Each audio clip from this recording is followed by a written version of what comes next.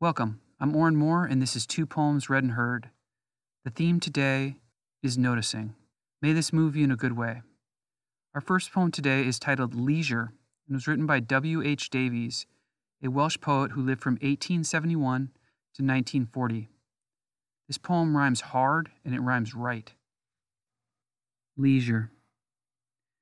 What is this life if, full of care, we have no time to stand and stare?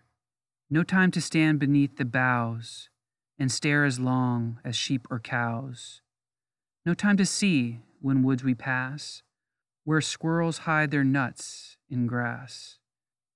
No time to see, in broad daylight, streams full of stars like skies at night. No time to turn at beauty's glance and watch her feet, how they can dance.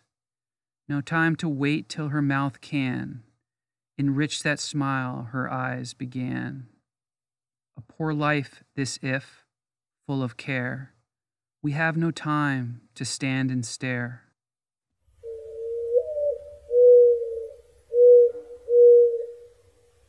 As it happens, Davies was a jobless wanderer for much of his life, giving him ample time for, wait for it, yes, leisure. While there are many drawbacks and challenges to being a hobo, being short on time to stop and stare is not one of them. For something so simple, it is not easy to, with peace of mind and heart, stand and stare, noticing the intricacies and beauties about. This time of leisure has grown ever harder as we hold most all the world's information and entertainment in a rectangle in our hands, as it calls to us, singing the siren song that promises quick dopamine hits. And so it is that Davies' type of anti-challenge, a challenge to, quote, do nothing, and, quote, stare as long as sheep or cows, and to turn at beauty's glance, has become ever harder and perhaps ever more in need of meeting than when Davies wrote these fine rhymes back near the turn of the 20th century.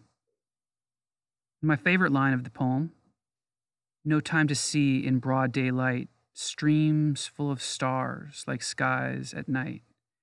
He's speaking, I think, here of the glistening of a stream in the day as it sparkles, like, yes, stars in the night.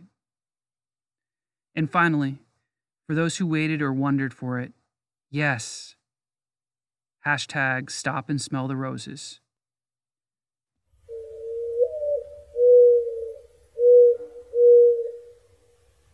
As usual, I wrote the second poem to be read and heard today. It is titled Sometimes Noticing and explores what happens when I take up Davies' challenge to stand and stare. Sometimes noticing. Sometimes I cannot stand all my noticing of the everyday lucky, always here, smooth, sturdy door hinges opening quietly, to strong, steady toilets flushing cleanly, and the clear glass windows letting in light brightly, and the same day's lucky time and place, like just now cycling into late winter sun, still bright goldening, the sea glistening, the bright goldening, the sea and sky, on this path into this lucky day, and all of us just going on about it, unable, just like me, to stand all the noticing, because it's always too much and not enough to note the slow fade into night's shade, rolling on near flats, smoothness allowing, just to notice into it and sometimes write it down.